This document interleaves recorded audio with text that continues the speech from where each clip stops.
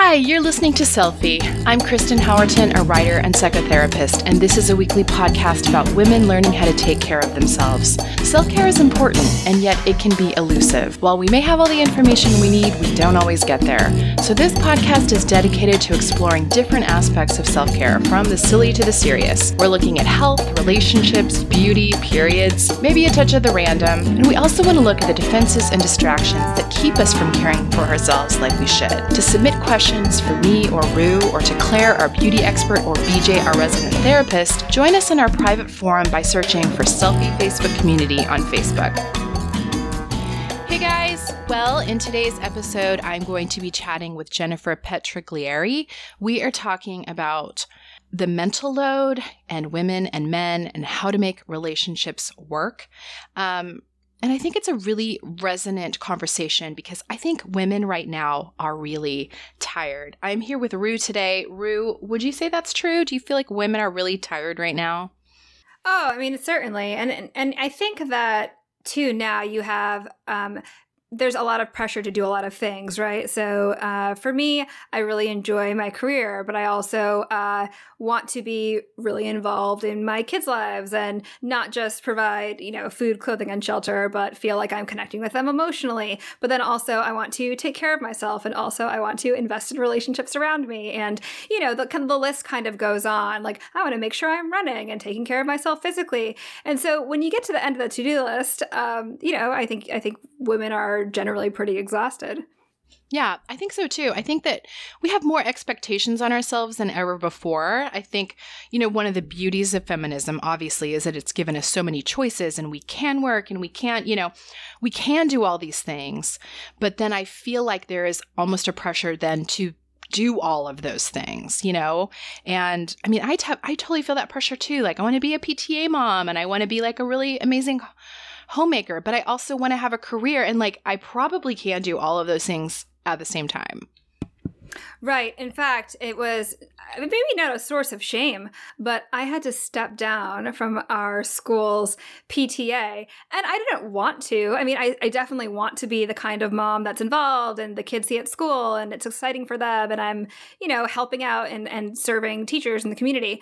But at the end of the day, something had to give, and it's not going to be my sleep or, eating a square meal. And so it was one of those things that I kind of, tail between my legs said, I'm so sorry, I really cannot be part of the PTA this upcoming year. And it's just something that it's just kind of assumed that, like, once you join the PTA, you're part of the PTA. And so I felt like it was, I felt a little shame kind of going to everyone and saying, I need to tap out this time. Yeah, totally. It's hard. It's really hard.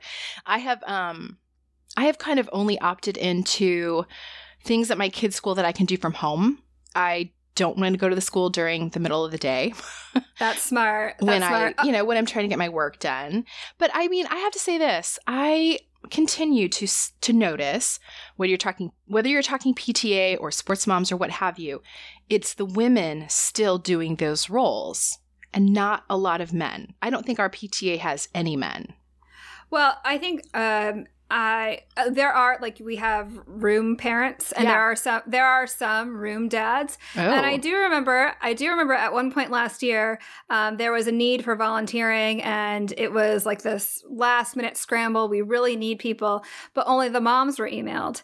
And I, didn't do this, but I wanted to hit reply all and say, hey, I wonder if there would be, you could kind of, cast a wider net and include the dads, because a lot of the moms are working full time, or they're busy, and this idea that, well, certainly the dads can't be a part. Well, why not? I'm sure there are wonderful stay-at-home dads, or dads that can take an hour off, or dads that want to be a part of their kids' school day as well. But I think that there are a lot of dads that do step up into those roles, but I don't think men are feeling quite the same guilt or expectation that we were talking about. Like, I don't think there's a lot of men losing sleep about, like, am I giving enough focus to career and to family? Yes, this is a really terrible thing to say. And if anyone takes this as anything other than a lighthearted joke and maybe commentary about, where society is. I truly apologize. But I joke that I might be a mediocre mom, but I am a really great dad. Totally. That's the truth, though. That is the truth. I think if I could lower my expectations to that of a father, I would be fine. But it's hard to do that. It's hard to do that. And I think I write about this actually a little bit in my book. It's like, I think in order to tip the scales to more equal, women do need to lower our standards of each other. There's a writer I really love, and her name is Laura Vanderkam, and she writes a lot about work home balance and managing time, and she's just super, super cool and super smart. And I really enjoy reading her and listening to her. And one thing that she mentions is all the time women are like, well, I need to clean, I need to do this, I need to do that. And she'll just say, you know what? It's going to get dirty anyway. Like, maybe you need to lower your expectations about how clean your house actually should be. Oh, so true. So very true. Well, yeah, Jennifer, I'm stoked that we got to talk with her. She had a lot of good things to say about this, and especially for dual career couples, because I know that's where a lot of these challenges come in, is when you have two people that are working. So no one is home full time, but someone still has to do all those tasks. And so she has some good advice for how to kind of find that balance. But how is your self-care going, Roo? Yeah, so my self-care is doing okay right now. I've been trying to do small, mindful things that aren't necessarily very time-consuming or excruciatingly expensive, which is basically what every women's magazine will tell me to do. So small things like, what's really nice to do is just kind of sit and be quiet and enjoy quiet. And there are times where if like the kids are out of the house and I don't have to work, I feel like I need to scramble and do something. And like, maybe right now I should run to the gym, or maybe I should do laundry, or maybe I should, do all the things that I feel like I need to do.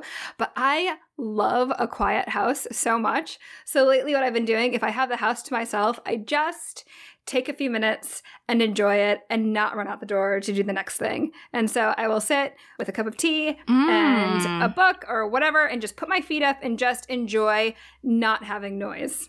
Okay. I mean, that sounds so simple, and yet I think that's a little bit groundbreaking for a lot of us to take that time. Well, I just feel like, if we're looking at self-care as like another to-do list, then it just becomes more, I don't know, like I don't want to be burdened by a self-care to-do list. I want to just kind of do something that feeds me throughout the day, even if that's small. That's good. That's good.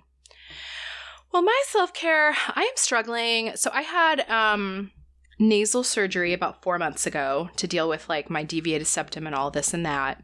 And during the surgery, they intubate you when you're under, right? So that they can... Right. I don't even totally understand the science behind it, but they're basically like making sure that you don't like die in surgery and kind of breathing for you. So stick a tube down your throat. Well, when the anesthesiologist did this during my surgery, he overextended my jaw. And so I have been dealing with horrible TMJ since the surgery that does not seem to be getting any better.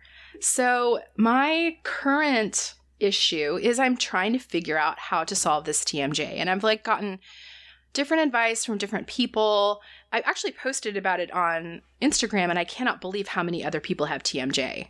Yes. I went to my dentist for it, and they his solution was to give me Valium. And, take a Valium every night before bed, and it'll help you relax the muscles. And that felt, I just didn't want to get to the point where I was taking Valium every night. So I was looking into other options as well. And they said even physical therapy. And I think maybe I saw someone mention this on your Instagram, Botox and the masseter as well. Yes. So Botox is my next step. So far what I've done is I got the mouth guard. I cannot sleep with it. It drives me insane. So that was a bust. Although apparently there's a different type of night guard that of course costs, $11,000. But there's apparently a different kind that doesn't go all the way to your back teeth. So it doesn't give that sort of gag reflex. So I'm looking into that. I did acupuncture, that was my first time doing acupuncture. Have you done it before? That's so funny. I just did acupuncture for the first time this month, and everyone asked me how it was, and my response was, I don't know. Is it? I know. Like, it's not like a massage where you're like, oh yeah, that's the spot. No. It's kind of like is it cumulative? Will I feel it later? Yeah. I don't. That's kind of how I feel. Like, I was I guess. I don't know. Did you feel any, like, that night when you slept, did you feel like it was reduced at all? Or You know, what's funny is no, I actually felt like it got 100% worse that day. But then I Googled it, and apparently that can be normal. There can be a sort of get worse before it gets better thing with acupuncture. But no, it made it way worse that day. So is your next step is Botox in the masseter? So that's my next step. Yep, is sticking Botox in there, which, you know, none of my insurance covers any of this. TMJ is like this weird, like, sort of middle of the road, like, you know, your regular doctors like go to the dentist, and then the dentist like go to an ENT, and it's just weird. So yeah, I'm going to try to do Botox, but I don't think my insurance will cover it. So I can't imagine that's going to be cheap, but I'll do anything at this point. I did ask about masseter and the Botox too, just because my jaw clicks. By the way, I do go to a chiropractor, and he does adjust my jaw, and it's basically like that little pogo stick, and it hurts like hell. But I might need to do that. Yeah. But they said that because it's off-label, you will not get anyone to cover Botox, masseter Botox. Yeah. Yeah. So I think that's probably true. So maybe I need to try the chiropractor too then. Your guy does it? Like, what does it feel like? That's scary. Yeah. So I do my regular adjustment, and then I sit up, and it's almost like a little baby pogo stick, and he just kind of comes up right at my jaw and kind of it's like getting punched by a very small man. That's what it feels like. And it always like, like I cringe, but I definitely feel a difference, but I kind of need someone to pogo stick my face every day. Right. Well, that doesn't sound that hard. Can we DIY this? I'm sure there's a kit on Etsy. Right? I'm convinced. We'll figure it out. Of all the things you want to DIY, chiropractic is probably the worst. Because I feel like, do you ever feel too, like when they do that thing where they adjust your neck and they turn it, like they're just going to mess up and kill you? No, there is definitely a moment. Honestly, it's going to the chiropractor, buying something off Craigslist, and getting in an Uber. You're always like, there is a small chance that I might die now. I could die. Right. Like, he could make my neck feel way better, or he could accidentally just break my neck. I don't know. Yeah. We'll see. Yeah. I guess I should not DIY that.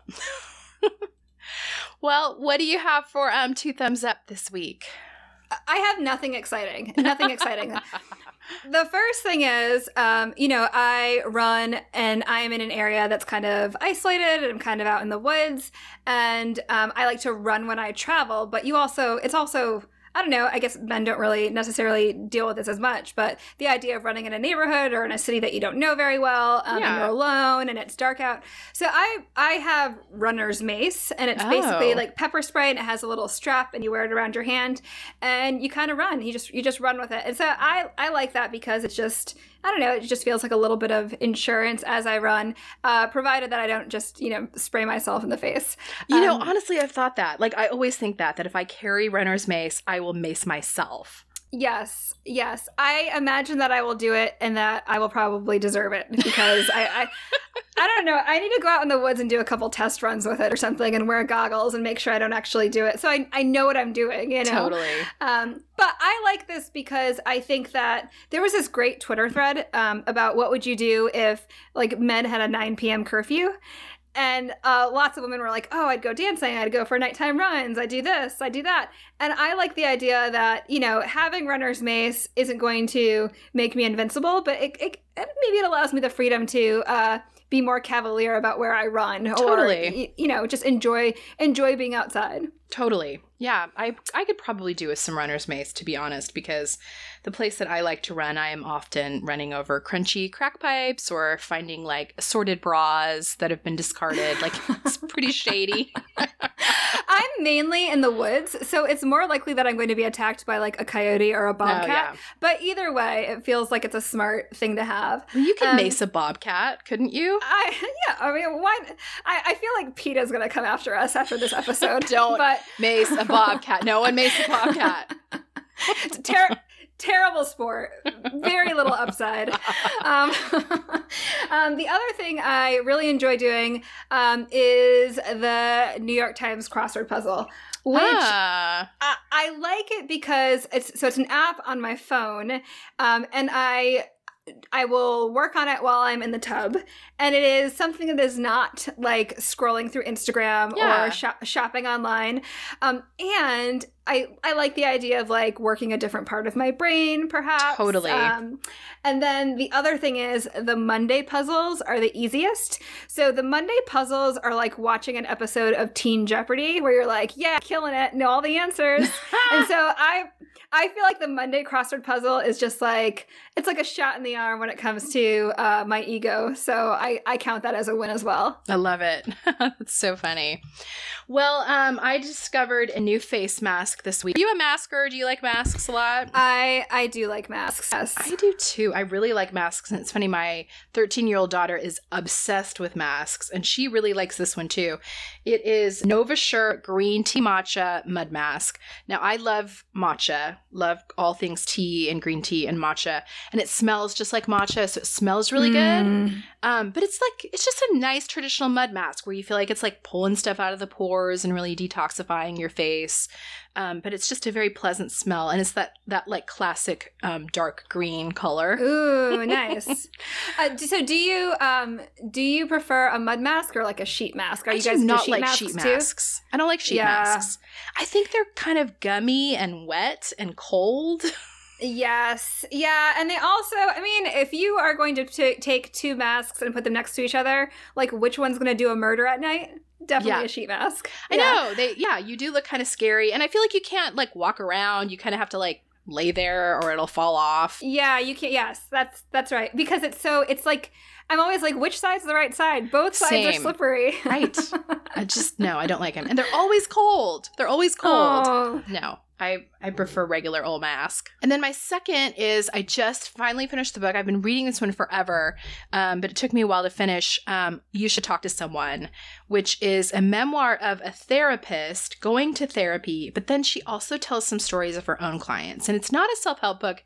It's a memoir, but I feel like, and I'm a licensed therapist, I feel like I learned so much about therapy and the whole process just from reading the book. It's really good. Do you feel like because you're reading it from the vantage point of being a therapist that you are like you took something different from it? I mean, I imagine so, perhaps differently than I would, but do you feel like a lot of it resonated with you as a therapist as well? Oh, yeah. I mean, I think there was definitely that aspect of like, wow, I really relate to like these feelings she's having about her clients or some of the questions she asks. But she's really vulnerable in this book. And I don't know. I really loved it. I've had so many people recommend it to me, and I'm so glad I read it. Is it an easy read? And I always ask, like, is it one of those books? Did you cry? Yes, it had a very, that satisfying ending where you're just happy for everyone in the book, right? Yes. Like happy for their progress.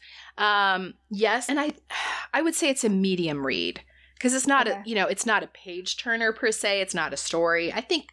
I don't know that I would call any nonfiction an easy read, Yeah, no, that's fair. Oh, the way that you're describing the end of the book, by the way, is the way that I very much feel about the last episode of Fleabag. Yes, I completely agree. I've been chasing a Fleabag high since I watched that last episode, by the way, and I have not yet found it. But maybe that should be one of my recommendations. If you have not yet watched Fleabag, do yourself a favor. You will laugh and cry and just feel like you're really in someone's corner. And I really still feel strongly about Fleabag. Oh my gosh. Are they going to do a third season? Do we know? They are not. She said this is it. This is the end. This is the end of the story. And I guess that's right. I mean, it makes sense. But I would love some more of that good Fleabag content. Have you watched Schitt's Creek? I have not. Okay. That should be, I think that could satisfy your Fleabag itch. Okay. All right. I'll add it to the list. Well, before we get to my interview with Jennifer about making marriages work, I wanted to throw some reader questions to BJ Hickman, who is our resident therapist, and they are very timely to this episode because they are also about marriage. So we're starting today with 2 questions. And the reason I'm doing that is these questions are pretty much exactly the same question. And the truth is, some of you are experiencing some very, very similar situations. So I may group questions at times. I'll always read all of the questions in their entirety so that you know we're addressing yours. But And if there's a part that's specific to your question that's not in the others, I'll definitely touch into those things. But the common parts of the questions I'll ask a little bit more holistically. And that way we can get to more of you more quickly and get to your questions. So the first question today is, how do you know when to leave a marriage? I'm betwixt and between on staying or going. I know this is deeply personal and individual, but what is a good enough marriage? I love my partner, but being married is increasingly difficult. We've done individual and couples counseling, but the problems remain. Things are manageable, but sad. On one hand, I have more leverage to negotiate within marriage, but I also feel really stifled. We have a child, which doesn't make things any less complicated. And because we have a child together, we'll always be connected. He's a good man, but that doesn't feel like enough anymore. I'm right on the edge. It feels overwhelming to go and overwhelming to stay. How do I discern what to do from here? And the second question simply states, how do you know when you've tried enough and your marriage can't be saved? This really is a difficult question to answer, for the very reason that the first questioner stated, this is deeply personal and individual. And the truth of the matter is there's a lot of reasons we end up where you are in your marriage right now. And so I'm just going to ask you to consider a few things as you try to decipher what the solution is. We get our beliefs about divorce and about marriage from a lot of different stories and places in our lives. For many of us, it's a religious upbringing where divorce is a sin that's seen. There's actually a Bible verse that says God hates divorce. And so it's been treated often in the church as kind of the unpardonable sin. There's also a little bit in some religious environments of a need to present your marriage as healthier than it is, making divorce very difficult if it becomes necessary. We're also influenced by our own parents' marriages. You may have had parents who divorced and it was devastating to you and you're hesitant to do that to your child, or you may have actually had parents who didn't divorce and you wished they had. Maybe they were even staying together for you and your siblings, but you guys would have rather they just go on because it was making everyone so miserable. And then there's our beliefs about marriage. We have this kind of utopian belief that if the relationship is right, if we chose well, it'll be easy, or at least be doable, and it'll get better, not worse, and that we won't have to work so hard at it. And unfortunately, that's just not real, because we all bring all of our childhood issues. We replicate our family of origin in our adult relationships. And we bring all of that messaging and belief systems that we've developed. We bring all of our coping mechanisms. We don't know how to argue appropriately. Most of us didn't have that modeled for us or taught to us. And so we get triggered into spaces where it still feels like we're children, trying to get our emotional needs met that we did not get met as kids. We come into marriage believing it's our partner's responsibility to meet those needs. We struggle with wanting our partner to be responsible for our emotions, making us feel a certain way. If they don't, we tend to blame them for our unhappiness, but that may actually be unresolved anger or unresolved trauma or unresolved pain from your own childhood that you're projecting onto your partner. So, or it may be that your partner is doing these things and you're really trying to be a healthy adult, but they just can't show up in that way and be healthy in the relationship. There's nothing more frustrating than being in that space. I'll self-disclose that my husband and I have been married for 42 years, and we spent way too many of those years struggling. And there were various reasons that I stayed over the years. Many times they made no sense to anyone but me. And this is where it gets really personal and individual. And this is something I'm just going to ask you because I had a deep knowing. In the worst of times, there were times when I wanted to leave and couldn't. There were times when I could have left and didn't want to and chose not to. And in those times when I chose not to, it was because of this deep gut feeling that I wasn't supposed to, that I needed to stick it out. And I truly came to terms with that and accepted and honored that. And on this side of it, I am so grateful that I did. But I will say this, I wouldn't have if I'd been married to someone who wasn't always wishing to be better, longing to be better, wanting to resolve issues, wanting to be emotionally mature and healthy.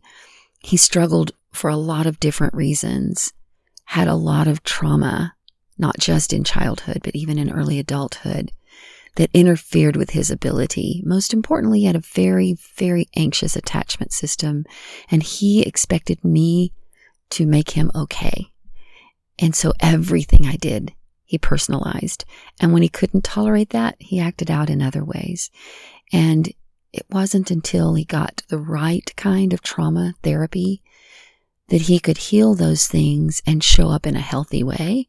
And now we have a really redemptive, beautiful relationship that's still growing every day.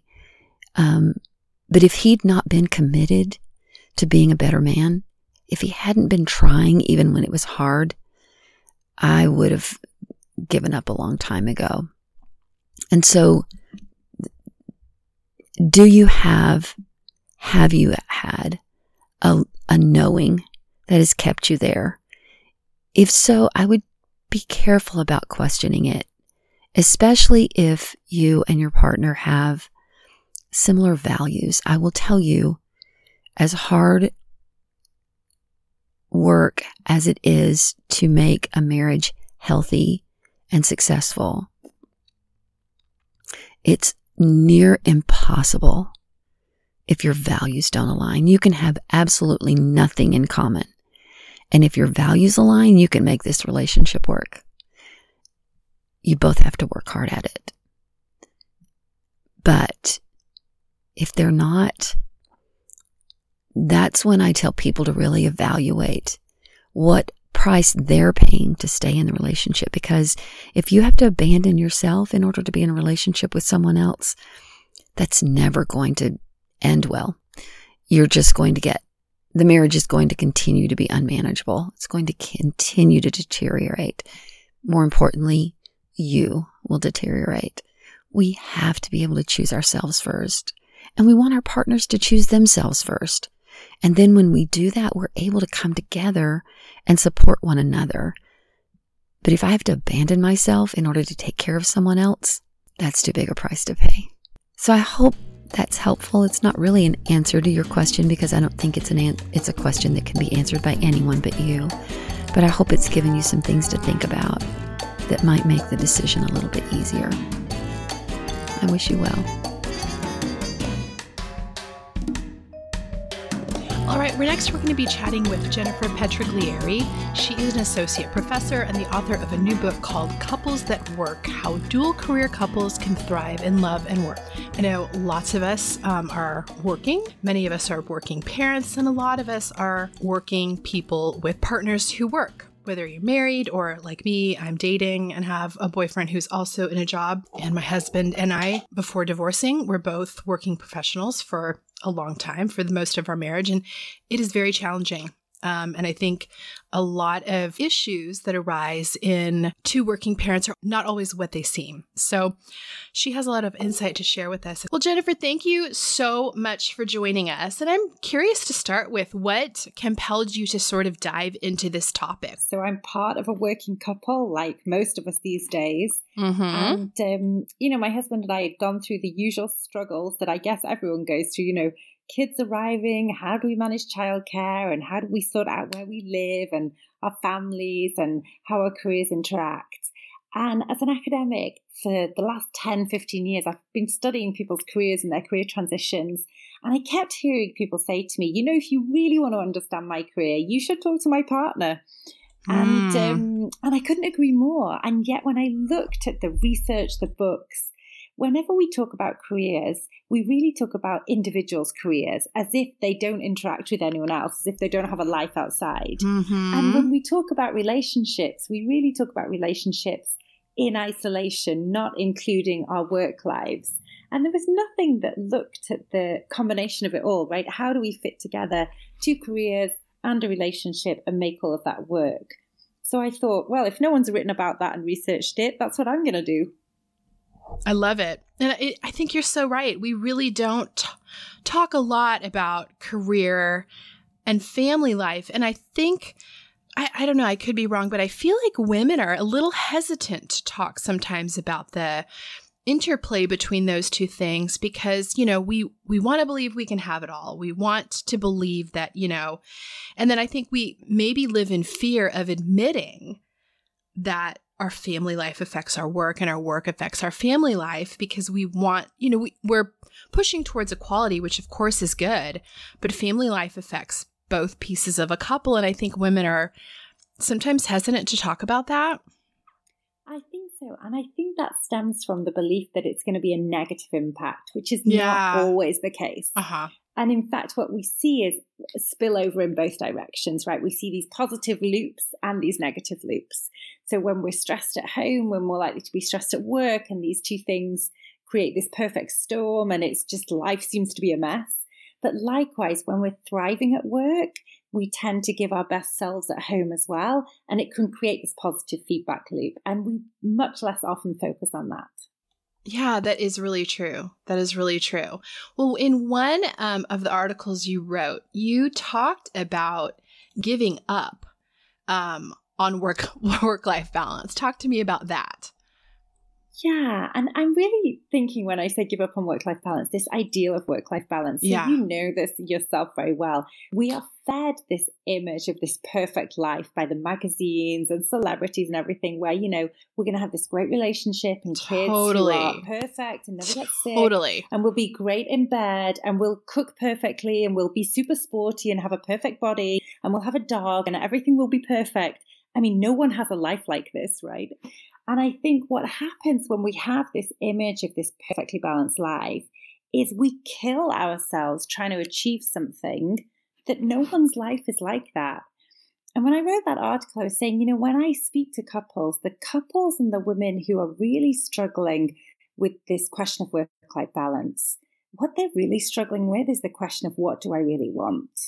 And when we can't answer that question, we tend to chase these ideals, which is, I want a bit of everything.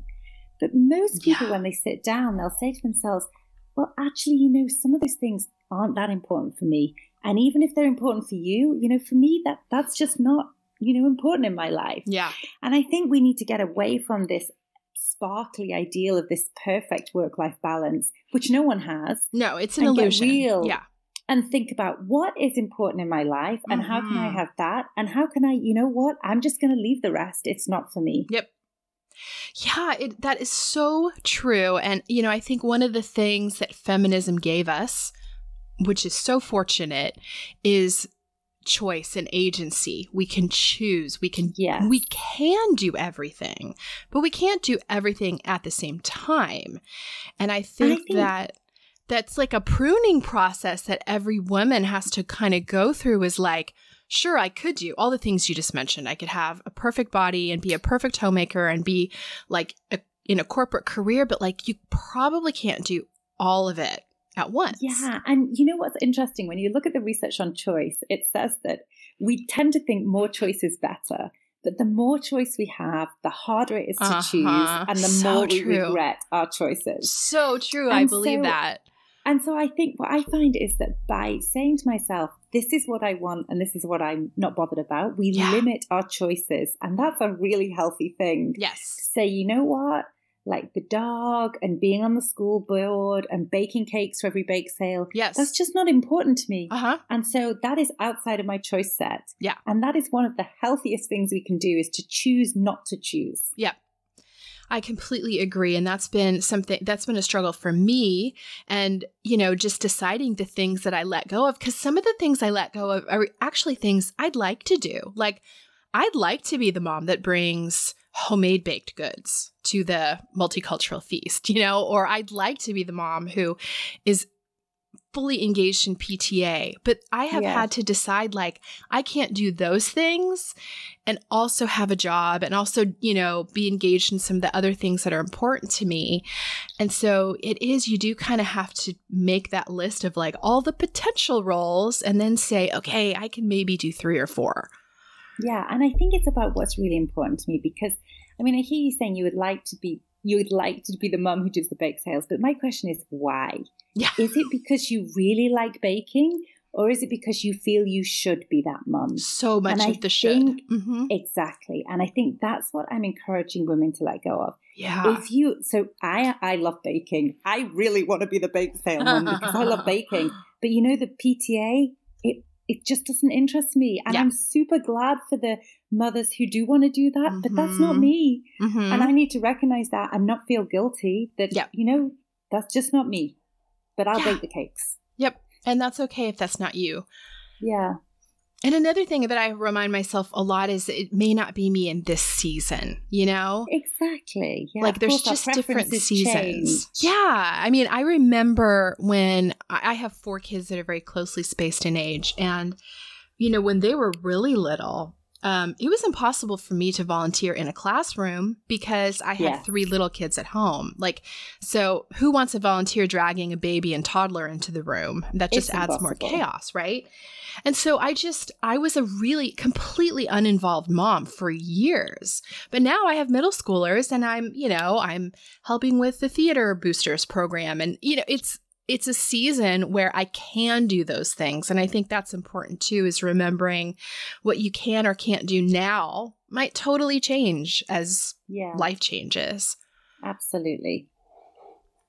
Well, one of the other things that you have talked about is hacking inequality at home. And I find this to be, when I get in a room full of women, this topic tends to bubble up, which is we still find that women seem to be the ones who are pressured or feel those shoulds that we're talking about to do a lot of the domestic, the school, even though we might be in what we think of as an egalitarian marriage and, we're equals and we both work, but yet a lot of that load for domestic and child-rearing stuff seems to fall to women still.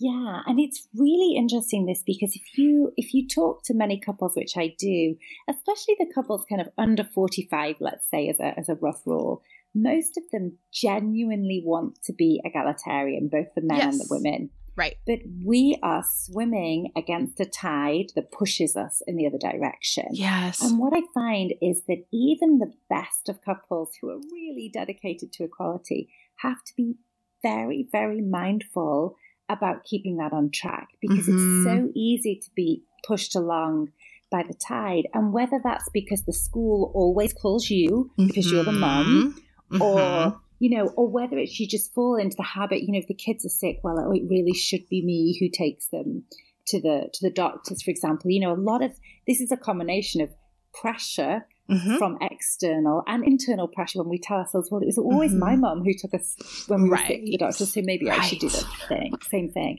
And what I find is, for couples, the best way to get out of this is a real strict division of tasks. So let me give you an example.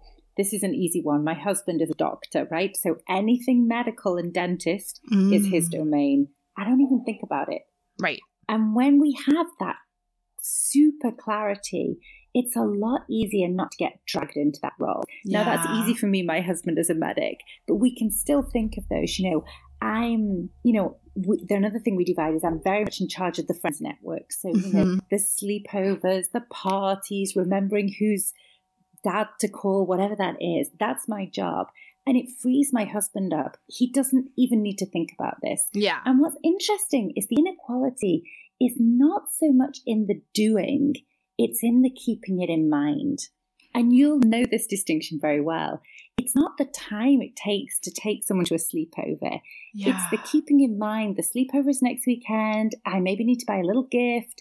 I need to make sure they've got the bag ready. It's not doing the stuff. It's remembering all the moving pieces. Totally. And if you can divide the mental space, yes, the doing becomes a lot easier. I agree.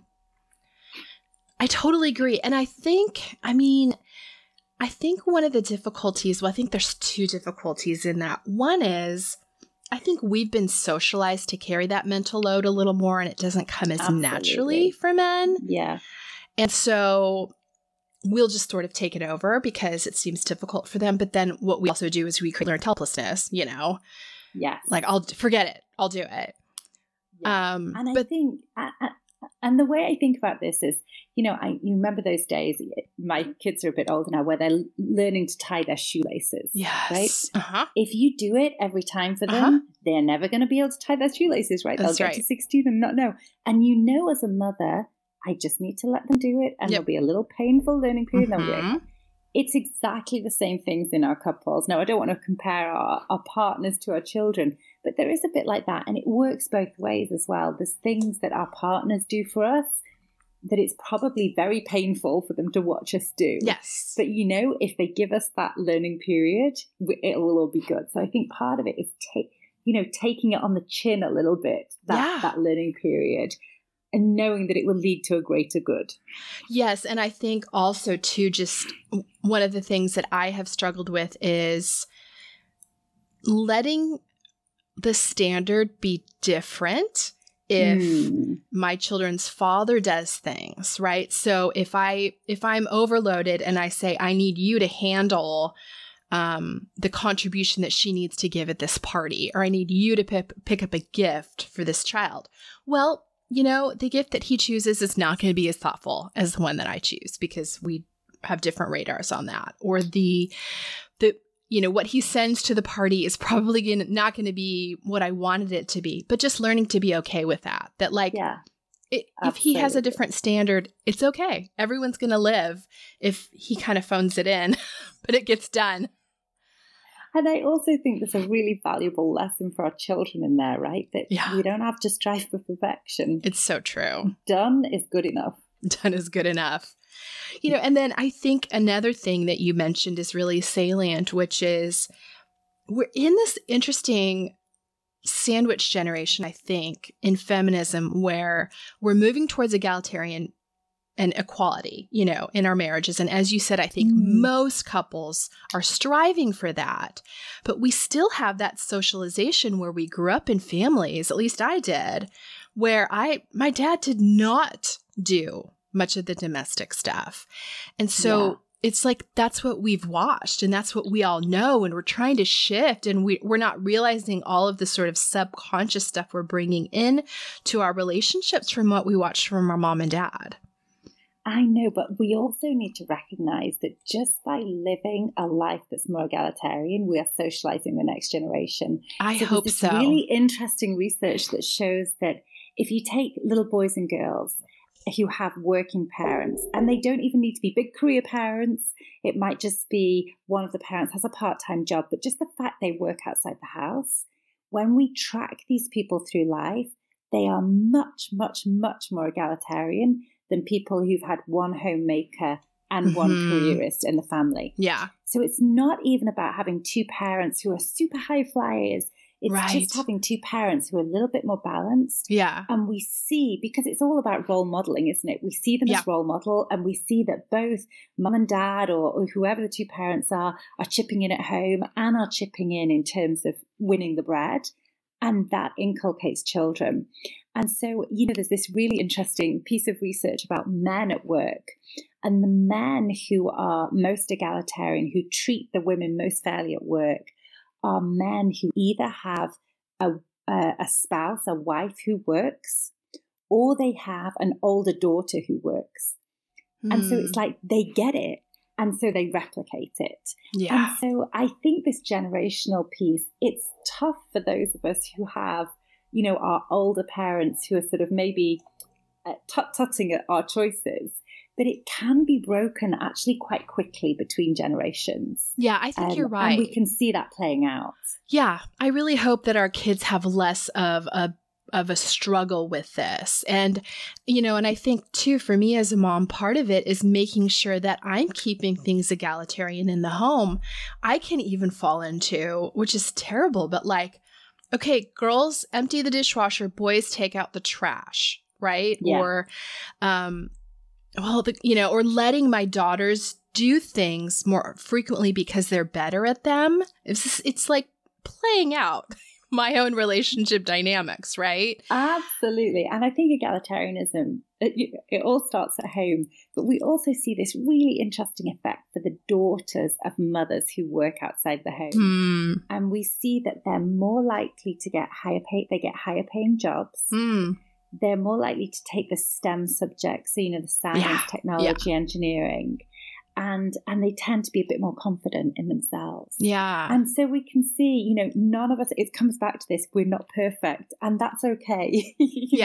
We may still get the girls to do, unpack the dishwasher. Well, and it's like, it's that override. It's like you have to, you have to be really, I have to at least. I have to be very intentional to make sure that I'm letting my boys do just as much of the cooking. I agree. And I also think it's important we don't beat ourselves up about it. Yeah. Because I think one of the other messages we give to our children, is we're not perfect, and that's okay. Yes. And that gives them permission to not be perfect too, which of course they are not. And that's what's so good about them. Absolutely. And I do think, I feel like that is something that our generation is doing well, is I think we tend to be more vulnerable with our kids and more human, Yeah, I think so. And I think that's really helpful for them to see, that they can see like, wow, I'm, I'll tell my kids sometimes, like, I'm not very balanced right now, or I'm kind of not doing the best self-care, or I've been a little busy and harried and I'm sorry about that. And, I think my parents' generation, I found that they just tended to be a little more closed off to talking about feelings. It's really that kind of stiff upper lip generation, as we would say in the UK. And I think it's very healthy I remember I overheard my son the other day talking with a friend, and his friend was a bit grumpy. And my son said to him, well, it's okay to have a grumpy day, because if you were never grumpy, you wouldn't know what happiness would be like. And I was like, yes, parenting win. Totally. And I think it's about normalizing that range of emotions and the range of feelings. And, it's okay not to be happy all the time. In fact, it's normal. Yes. And that's a good thing. That is a good thing. That's a gift to teach our kids that. Yeah. Well, I know that you write extensively about this in the book, but, and I hope people will go check it out. But what are some tips that you can give dual career families to, kind of thrive and survive? So one of the biggest things I found in my research was it doesn't really matter what choices you make. It matters the way you go about the choices. So there's no one size fits all. There's no kind of work family hack. It's really, the hack is in how you go about making those choices. And the couples who really thrived across time, and of course they still face challenges, we all do, but the couples who really thrived across time were couples who took time to really talk through their choices and talk through them really based on 3 criteria. One is this something that really matters to us? It's like what we were talking about earlier. Is this really going to add value in our lives? And if not, it's a no. It doesn't matter whether there's a social expectation, it's a no. The second thing was they had really clear idea of what are the lines that they're not willing to cross. So what's the field they're playing on, if I can put it that way? So maybe these lines are geographic. We're based on the East Coast, and if an opportunity comes up on the West Coast, that's just not for us. Right? So to have these really strong lines, it might be about geography, it might be around time, right? What time is too much time at work? Yeah. And if we get a job with that kind of level of commitment, it's just not for us. Or maybe it's about work travel, things like this. This is really helpful to ground couples in those decisions. Yes. And the last thing was these couples were really opened about their fears. What are we worried about with these choices? Is it a concern about our family, our relationship, our careers, but really thrashing through those things we're worried about made them make very, very mindful choices. Now, what they chose may be great for them, might be a disaster for another couple. It wasn't about what they chose per se. It was really about that process of choice. And the book talks about what that process of choosing is and how it differs at different career stages and different life stages. So, that process of choice is very different in those early days when we've got young kids and we're battling to get a foot on the career ladder. It's a very different process for when, the stage I'm at now, which is mid-career, kind of mid-40s. We're established. We've got a lot of responsibilities. We've got elder care to deal with. We're managing big teams at work, which is, again, a very different process from a bit later in our careers when we're really facing those questions of legacy and identity and the kids have left home. And so the book really goes through the process of making those choices at different stages of our lives together. I love that. And I love just that idea of really being intentional and like setting forward your boundaries and your goals before you get into the situation so that when things arise, you know what your framework is. You're not being reactive. You're being more proactive. It's so important. And I think it's really important to understand it's not about having a 10-year life plan, right? Because we never know what life is going to throw at us. It's not about saying, if I think of some of your younger listeners who maybe don't have kids yet, okay, in 3 years, we're going to have our first child. And then another 2 years later, we're going to have our second child. Like, life doesn't work like that. Oh, no, it does not. Mine did not. I don't think anyone's does. Yeah. But I think it's more about having a sense of, what are our values? What really matters to us in life? What are the yardsticks by which we're going to measure our lives? Yeah. And then let's choose mindfully, knowing that, life still is not going to work out exactly the way we think it's going to work, but at least we're going to be on the right track. Yeah. I love that. Okay, well, Jennifer, before we end, we love to ask our guests about their self-care practices and things that are giving them life in the area of self-care. This could be a practice, a movie, a product. What 2 things are you loving right now in terms of self-care? So the 2 things that I'm loving, the first thing are my children and I, we all play the piano, and at the moment we're learning a trio. And it is so fun in the evening to sit down and just spend 10, 15 minutes all learning this together. And I think it's self-care because it's just so immersive. Oh my gosh. Also the fact of being in it together is really fun. And I love playing the piano. I love that. My second self-care is I love to cook. And it's always my relaxing time in the evening to cook dinner, bake some things. And with Christmas coming up, there's so many nice things to cook. So it's wonderful. Have a glass of wine, put the Christmas music on and cook. Yes. That is definitely a self-care thing for me too in the evenings. It's a nice way to close out the day. Well, Jennifer, thank you so much. This was really insightful and helpful. I hope people will go check out your book. It is available on Amazon, Barnes & Noble. And where can people find you online? So I have a website, and I'm going to spell it because my surname is very complicated. So it's www.jpetriglieri.com, which is JPetriglieri.com. And you can find lots of resources from the book, videos, articles I've written, everything's there.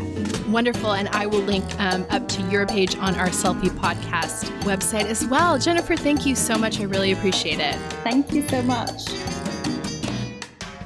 Thanks for joining us. Continue the self-care conversation with us over at Instagram at Selfie Podcast. And make sure to join our uber supportive community that we love on Facebook by searching for Selfie Podcast Community. You can also visit our website to check out the resources we've talked about in each episode at selfiepodcast.com. Make sure to subscribe to Selfie on iTunes so that you can catch up with us next week. Special thanks to Shepherd Audio for providing our music. Take care.